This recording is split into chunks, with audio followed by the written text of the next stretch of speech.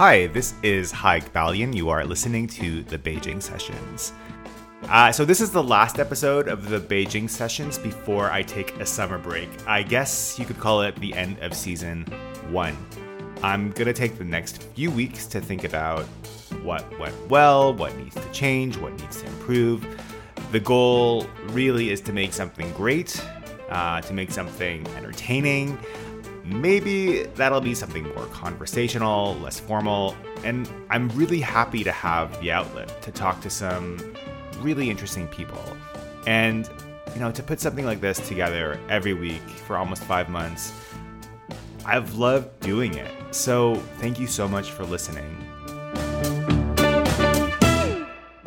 So I'll be back in August after a few weeks traveling in China, in Guilin, Shanghai, heading to the mountains north of Beijing as well. And I'm looking forward to it. So this week, I get to geek out on something I really care about. I talked to Dr. Katie Cummer and Professor Lynne DiStefano. They edited a book called Asian Revitalization. It's about adaptive reuse, and I'll let them define the concept. They're the experts. I had so much fun talking to them. Normally, I would edit this conversation like crazy, but I thought I'd throw caution to the wind this week and leave my dumb jokes in. So here's my interview with Dr. Katie Cummer and Professor Lynne DiStefano.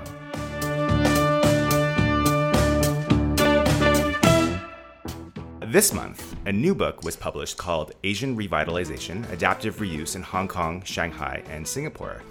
The book looks at the issues around adaptive reuse in those megacities and, in my opinion, makes a very strong case that cities should make adaptive reuse a big part of their development plans. The editors of Asian Revitalization are Dr. Katie Cummer and Professor Lynne DiStefano.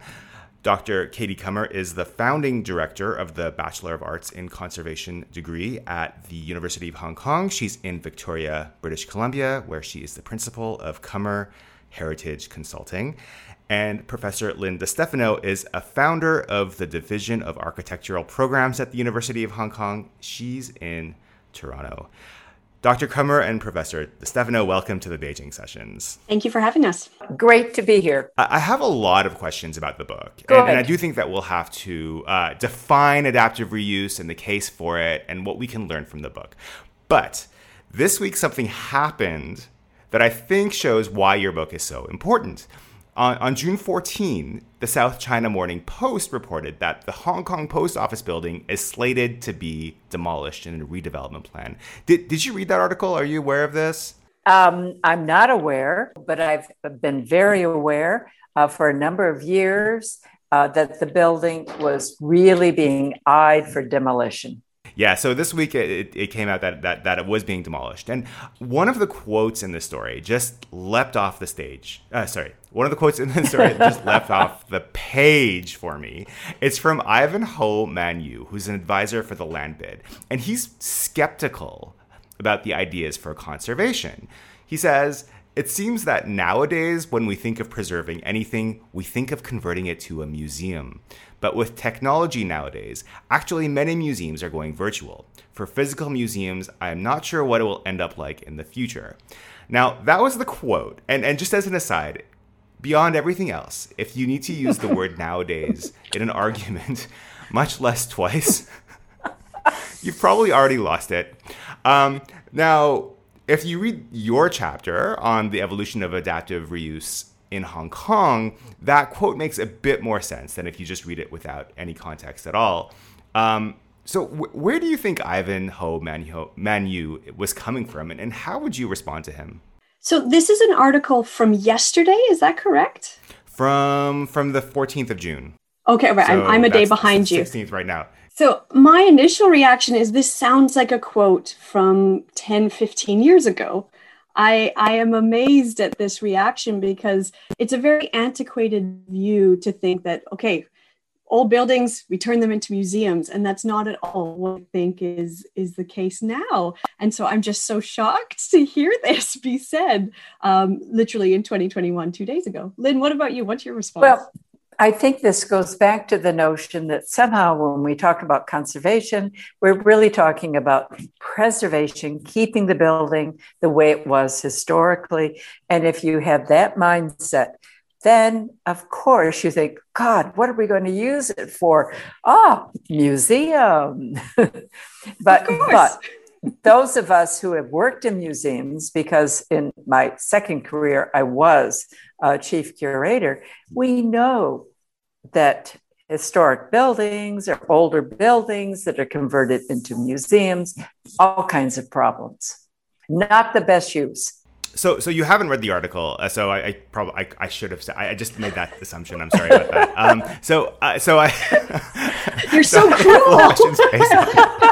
No, I just made this assumption. I don't know why. I was thinking, should I send this and I wish you had. I will go look at it right after we finish talking, because I know, which doesn't help at all. But I'm intrigued. Having not read the article, do they talk about the old post office building that we've already lost?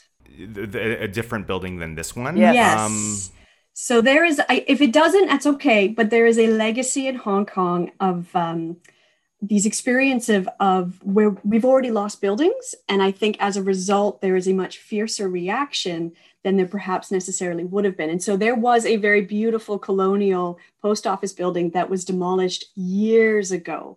And if it still existed today, it definitely would never be demolished. It would be well maintained, and because it really was an icon. And so I wonder if part of this is a little bit of a knee-jerk reaction going, we lost that one, we can't lose this one too.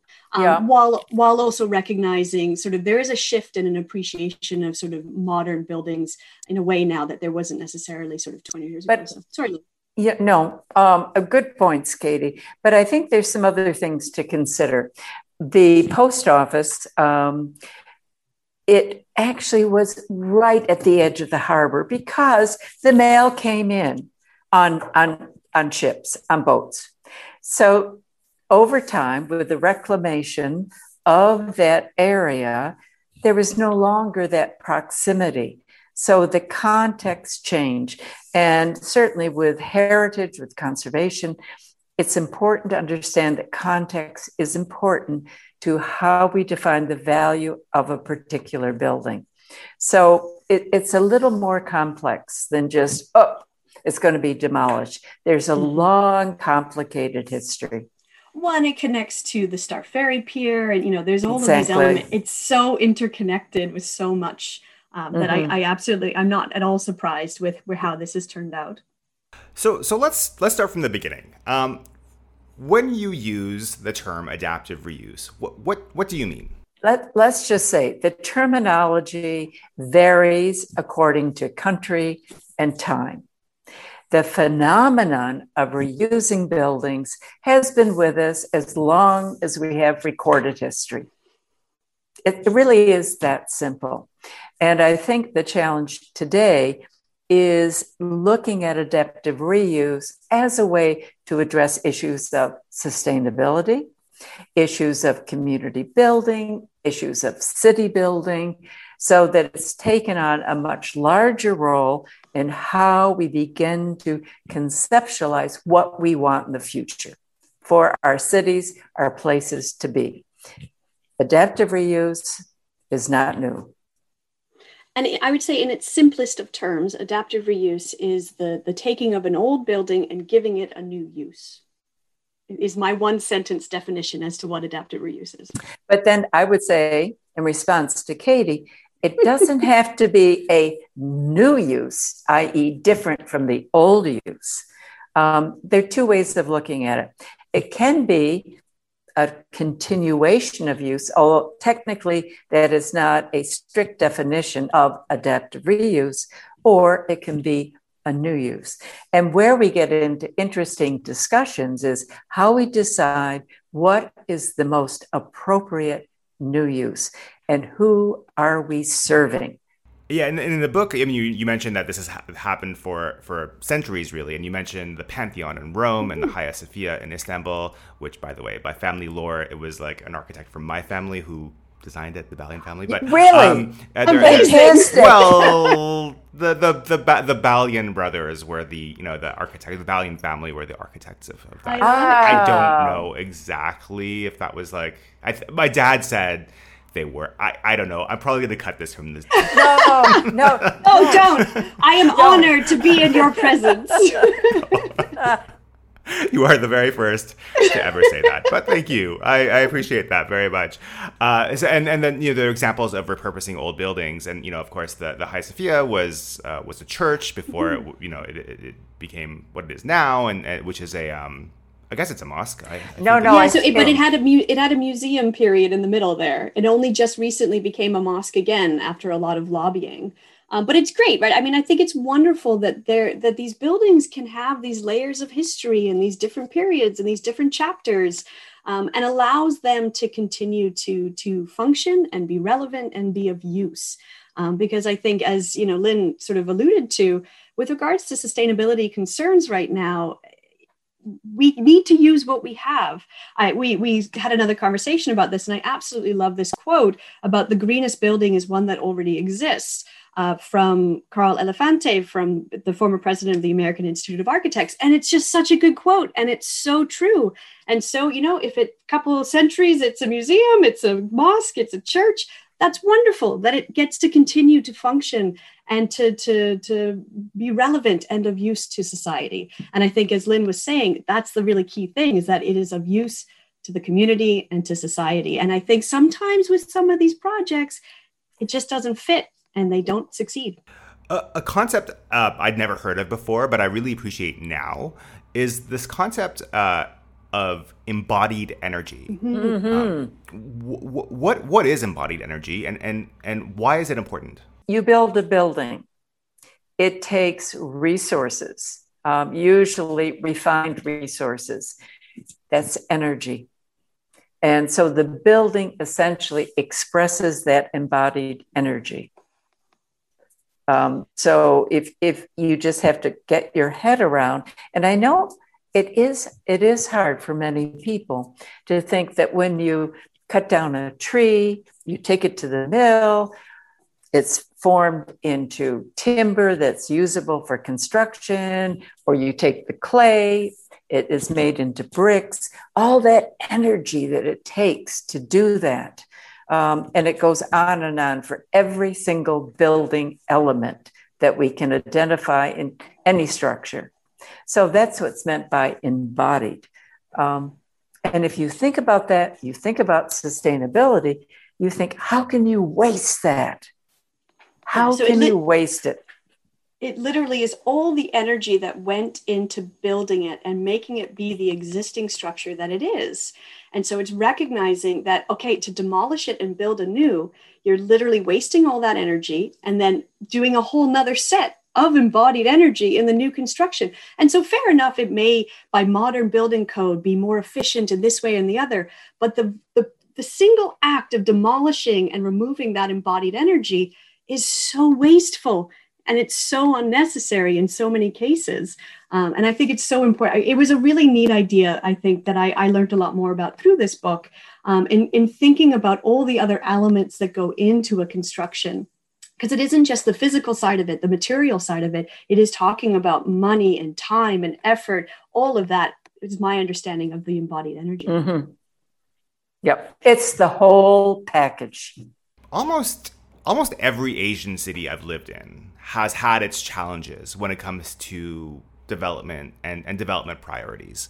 In Phnom Penh, the buildings of Van Molivan and other works of new Khmer architecture are deteriorating and in some cases have been demolished. In Manila, which was flattened by the Second World War, preservationists still have to fight to keep what few pre-war buildings are left from being demolished. And of course, where I live now in Beijing, the city gates were demolished decades ago, and there are fewer hutong areas than ever before. Your book has lessons for other cities, but you've concentrated on Hong Kong, Shanghai, and Singapore. Why did you choose to take a look at those cities?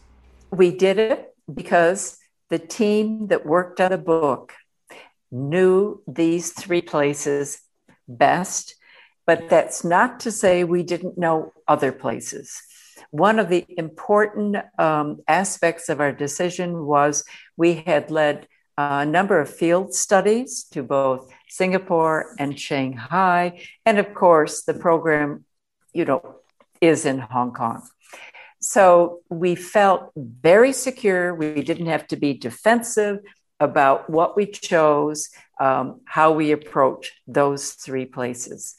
But I think that our basic framework can apply to almost any place in Asia, if not the rest of the world. And I say that because I'm now in Toronto for most of the time.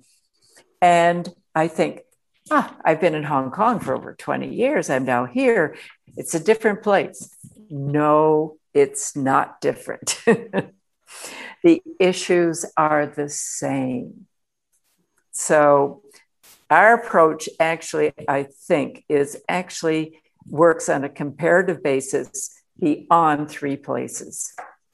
Yeah, and I think it was a logical place for us to sort of start. And I think because we had the multiple years of going and looking at these projects and kind of seeing them when they began and then seeing them as they continued or seeing as they folded. And, I think being able to have that continued connection went a really long way. And also they were three cities that actually have quite a longevity with regards to adaptive reuse. And I think there are certain other areas that are getting their feet wet. And hopefully this book can be a bit of inspiration for them. But we thought it worthwhile to really catalog some cities that have multiple decades worth of this approach and seeing how it evolved and how it changed. You start with the museums and whatnot in Hong Kong, and then you have more creative new uses. And I think it provided a more interesting cross-sectional lens to be looking at these three areas that also had lots of different types of buildings that were being reused. It really kind of gave it a very easy way for us to look at the three, seeing the similarities, seeing the differences, seeing the takeaways from all of them, and just seeing the different challenges, the similarities as well. So I think it worked well for our background and our experience. But I'm not sure you'll want to put this into the podcast, but we are working on a sequel to the book. So we'll be looking at a major site in India, a major site in Malaysia, and Macau.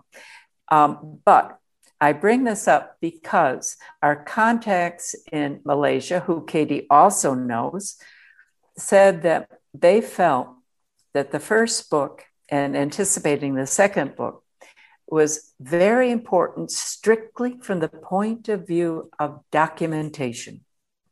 So in Malaysia, there has never been any kind of a record about this whole area of adaptive reuse and how it fits into the planning and conservation scenario, because it's so important.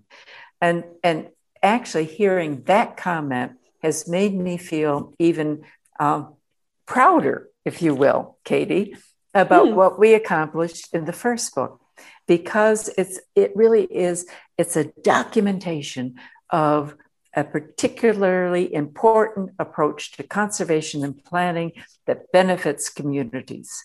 And we've been able to capture that.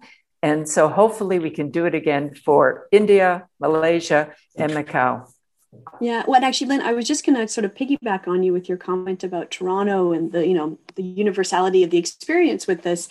And one thing that I would say now, having moved to North America from Hong Kong, where I've spent most of my life, I find that we are very hard on Hong Kong and hard on these Asian centers.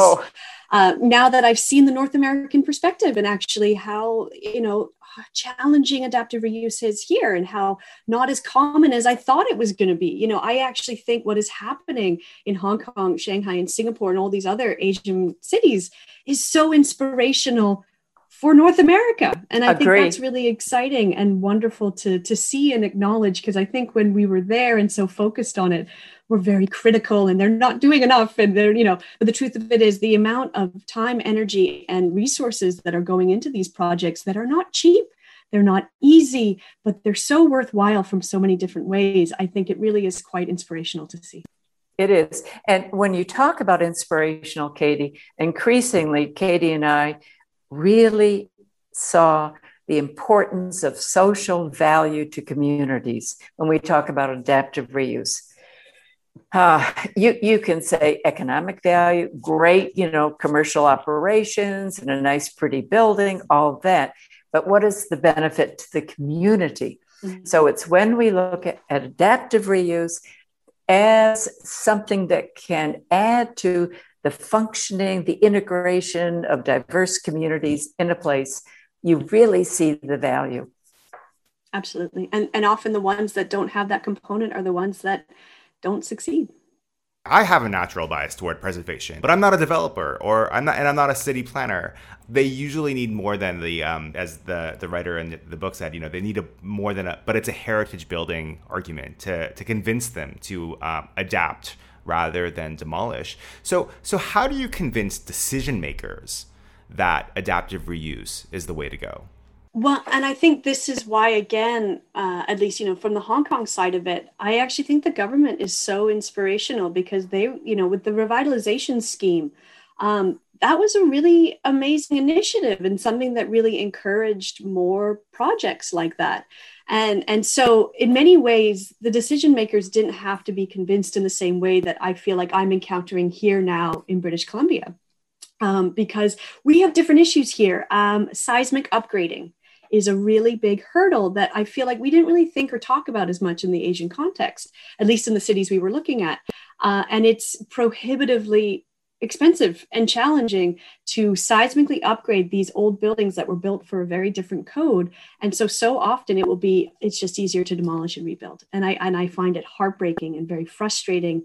And that's why I think the Shanghai chapter actually, I think, is really interesting, because they talk a little bit about the need for that compromise. Okay, we can't follow the exact same regulations. It's okay if the banister is a little bit lower, things like that. Whereas I find certain jurisdictions, you will find a lot of pushback where they go, no, we have these laws and these regulations, and that's what it needs to be. And there's not going to be any wiggle room, and you can't convince me otherwise. And that's really challenging. And I think it's a loss to the community and the streetscape and all of these elements. But I think the truth of it is you have to try. You have to try to convince people that fine, the additional expense is worth it because of what you're able to save. But it's not an easy ask or an easy answer, I would argue. Lynne, anything to add? I was thinking about one of the big projects in Hong Kong, the Central Police Station compound. And a very good conservation architect was in charge of that project. And he was constantly negotiating, with local authorities to get relief from very tight, stringent requirements. And he was able to do that by saying, we can do something different, but it still meets your requirements. So essentially, for some projects, you need to have a willing planner who understands that there are other ways to achieve the requirements of law. And I think a champion, right? I would argue that in so many of these projects, it's a champion either on the team, it's a champion in the city. They're so often it's a little bit of personal perseverance and goodwill, I think, is how a lot of these projects ended up coming about, truthfully. But then, Katie, immediately, by the way, this is not necessarily something Katie and I have rehearsed. You appreciate that, I'm sure. It's right. And this is just how we used to teach. I think if I reflect on all not all the sites, but many of the places that we chose as case studies, in some ways they were ideal scenarios. And what you find in many places that you don't have as willing a body to push through adaptive reuse projects. And Katie, I'm thinking about here in Canada particularly. And so Doug Ford's not a good partner. Oh my God. Not working out. Don't even go there. I am shocked. Sorry. Sorry to interrupt. No, well, you should be shocked. We thought his brother was bad enough, but but he's following in the same pattern. Anyway, but what increasingly, because I'm now here in a very large, very diverse, very interesting urban city, all cities are urban. But there are so many buildings that are falling by the wayside because people don't fully understand that adaptive reuse is not just for high level, so-called important heritage buildings. And I think the real challenge that I see with adaptive reuse is helping communities understand that the so-called ordinary buildings, the vernacular buildings, are every much important part of communities as the so-called high-level buildings, and that we have to look to their adaptive reuse too. Absolutely. And I think it's sort of encouraging creative thinking. I think that's one thing that I find so exciting with adaptive reuse as an approach, no matter what the building is how creative can you be? What neat ideas can you throw in to this building? And I hope that the book shows it really isn't one size fits all. Every building is different. Every building has a different story, and there's so many possibilities with each individual one. Sorry, Lynn. And Katie, it isn't just a building. It could be an industrial complex. It could be a streetscape that has been recognized, given official status. So it's just standing back and saying, we've got a resource here. How are we going to use it? Who's going to benefit? Who will benefit most? Where do we put money? Is it public money? Is it private money? So it's like a matrix.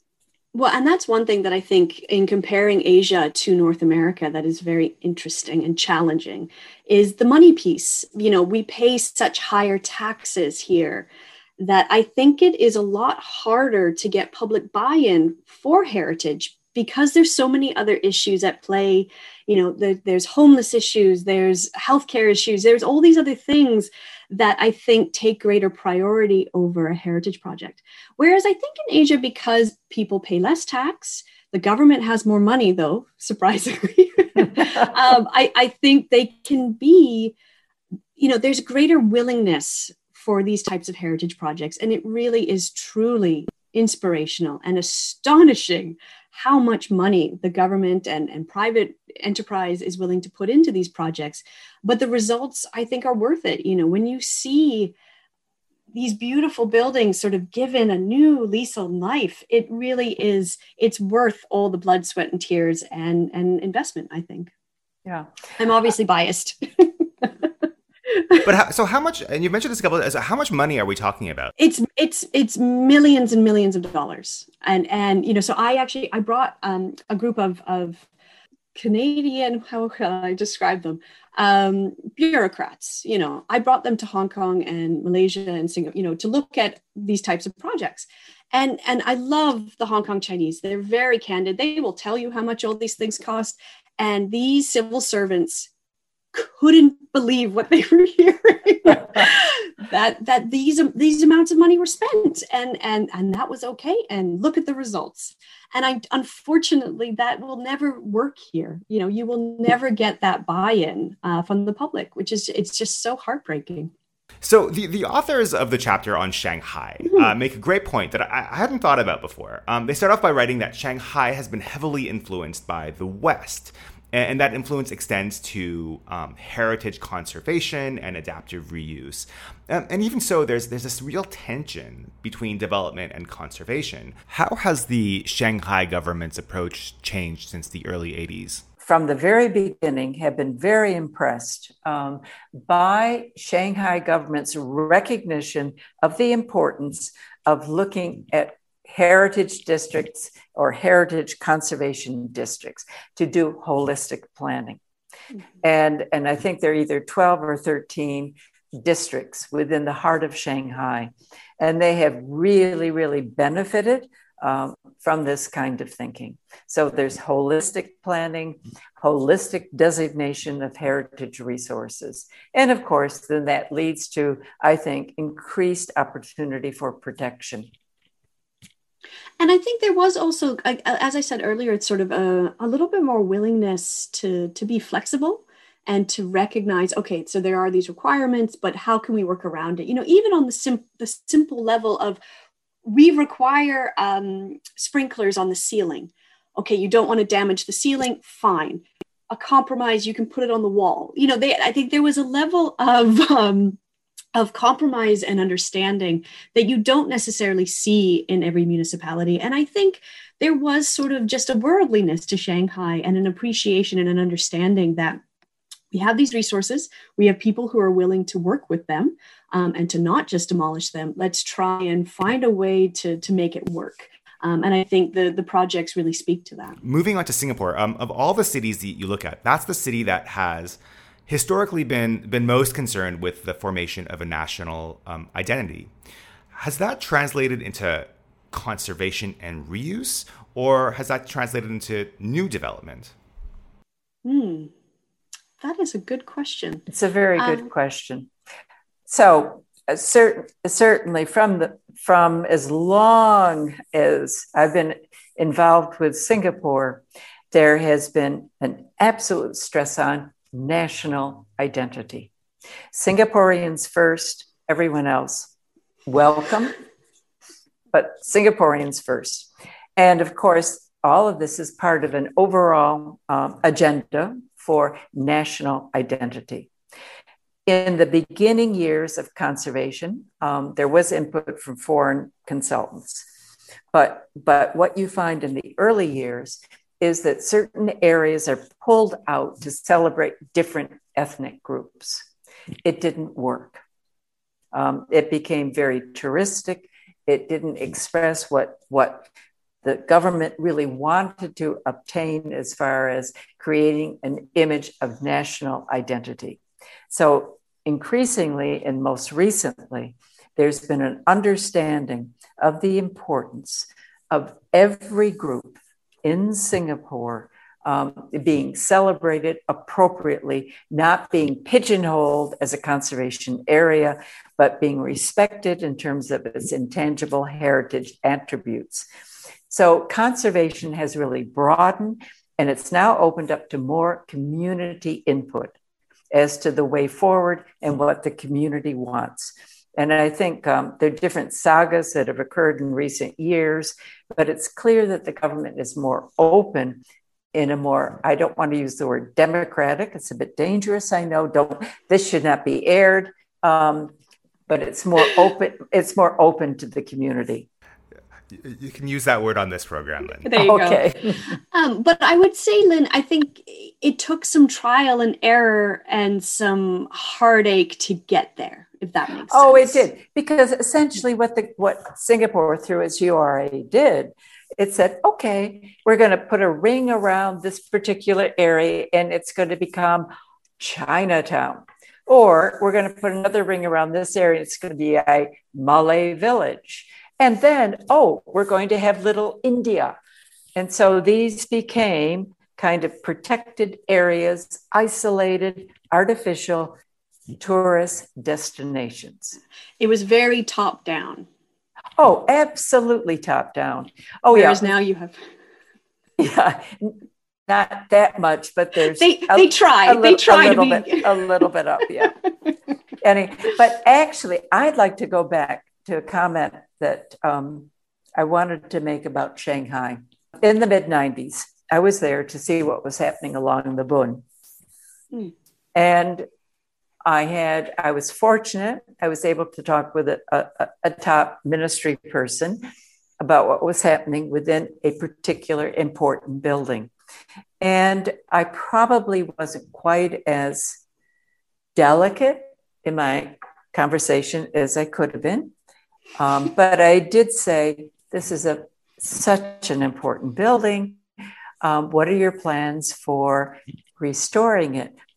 She paused. She looked at me. And she said, when we have enough food, when we have enough housing, we'll then look at the buildings. And that has never, ever left me.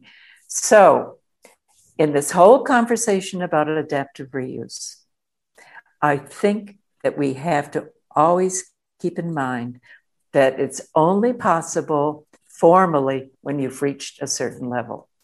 In countries that are yet to be developed, there's adaptive reuse all the time. But when we begin to see it more formally and in economies that can afford and kind of a more, perhaps I can say, aesthetic upgrade, we have to really think what that means. Yeah. Well, and I think one thing that's quite interesting, I'm not sure, Lynne, if you're picturing Myanmar and Yangon. Oh, gosh, yes.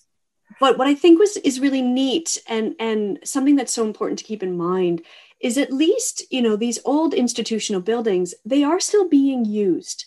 As Lynne says, the adaptive reuse is happening, but it's informal.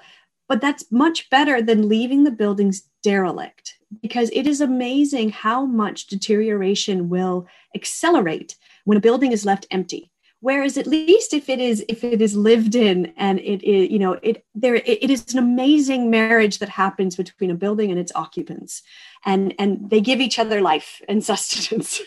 They do. When it ends up being empty, that is where you see the deterioration happen at an accelerating rate, and that's when you get to the point where, no matter how much money, time, and effort you put into it, it will get to a point of being unsalvageable, which is just heartbreaking to see, particularly when you do have these. And I guess, as Lynne said earlier, it doesn't necessarily have to be a monumental building. It can also be a vernacular building. And I think, being able to give these places life and meaning is just so important. And I think, mentioning Yangon, and I think about all the trips there, Katie, and my work there. And I would observe with all those very important institutional buildings that were being occupied essentially by people with no other housing option, because of the way the care of buildings has turned out in a place like Yangon. Even though people are occupying the building, there is no coordinated system for maintaining it in terms of waterproofing it, i.e. leaking from the roof. So this is one of the other issues. Katie's right. The best building is an occupied building, but it has to be maintained at a basic level, just a basic level. Can I ask you a question? Yeah, of course. I just, having read the book, was there a case study that stood out for you? Which project for you did you think was sort of one that made you go, wow? Okay, Katie, I have to admit, I read the essays. You didn't read the case studies? I did not read all the case studies. I'm sorry. I had to be able to be judicious with my and I wanted to be able to get enough. I want to be conversant enough to be able to, come up with some questions for you. I feel like this is my payback for not having read the post office article. So there you go. No, it's not at all. Now I didn't see. This is a good lesson for me, because I did not expect to be called out on it. Oh, you didn't expect us to interview you. There you go. No. I'm a teacher, and you didn't have your homework. Yeah. No. Okay. Man. Well, I think it's as good a place to end it Fair enough. No, is there anything actually? Well, before I do though, is there anything I didn't ask that you really wanted to sort of get out there? And actually, one thing that I know always comes up in adaptive reuse or repurposing. One of the big interesting conversations that has occurred in the past is the new use like the original use or similar to it, or is it okay to have an entirely different new use? And they're proponents on both ends. So there are some people who think the best new use is the one closest to the original use, but other proponents say, it's an empty building and there's someone or something that needs a place. And so we're going to marry those two together. But I think you take that discussion and you put it into the context of what is best for the community. Well, what I was going to say is when I think of certain projects, the ones that really stick with me aren't necessarily the ones that are the closest, but I think that have this happy marriage to them. So, Lynn and I have talked a lot about in the past about the little Hong Kong example where, historically it was used to store explosives and now it stores wine. And I find that a really nice kind of symmetry, but it's so different to its original use if you really think about it, right? There's no military aspect to it now. But I think that is a really nice way to kind of honor its original use, but make it relevant and of use to people today. And I really do quite like that. Or even in there was an old shop house that is now that had a Chinese medicine shop in the bottom, and today now it's used by Baptist University as their school of Chinese medicine. And so it's not exactly what it was before, but kind of adds this nice new layer to it that again sort of has a nod to what it was, but is more relevant and of use to today. So, and I think these are two that are very close examples, but there are others that are more diverse and less connected, and they still work. But I think it's kind of having those creative elements and those thoughtful connections that just helps to kind of continue the story of the building on. And I don't know, I think there's so many possibilities. It makes me excited, as you can tell. Yeah, well, I'm going to add something else. Knowing a number of universities, you have university campuses that were built 100 years ago, 150 years ago, or 300 years ago. And their use has not been maintained exactly as the original use, with some exceptions. So they're being repurposed in many different ways. And I think it's really interesting to be able to stand back and think about that. And in that introduction I wrote for the book, I make the point of quoting a young PhD student from Australia who said, maybe the challenge is when we're designing new buildings to make sure they're designed with adaptive reuse in mind. I was thinking about that as well, because there are going to be new buildings built, and then, at some point they will be. Exactly. So you had your quote in the intro, and actually the quote for me in the conclusion, which I wrote that I really like, was from the Australian Design Guide for Heritage, where it talks about heritage places create the setting for contemporary life, connecting communities to the past and helping to shape futures. And I feel like that really kind of embodies everything that we're thinking about with adaptive reuse. I think ties it up nicely. Dr. Katie Cummer and Professor Lynne DiStefano are the editors of Asian Revitalization, Adaptive Reuse in Hong Kong, Shanghai, and Singapore. You can find the book on Amazon. Thank you so much for joining me. I really, really, really love talking to you. Thank you for having us. It was great. Great. Thank you so much. Okay, that's it for the Beijing session, season 1. The book is Asian Revitalization. Check for it on Amazon, and I'll add a link to the show notes. So no show next week. I will see you in August.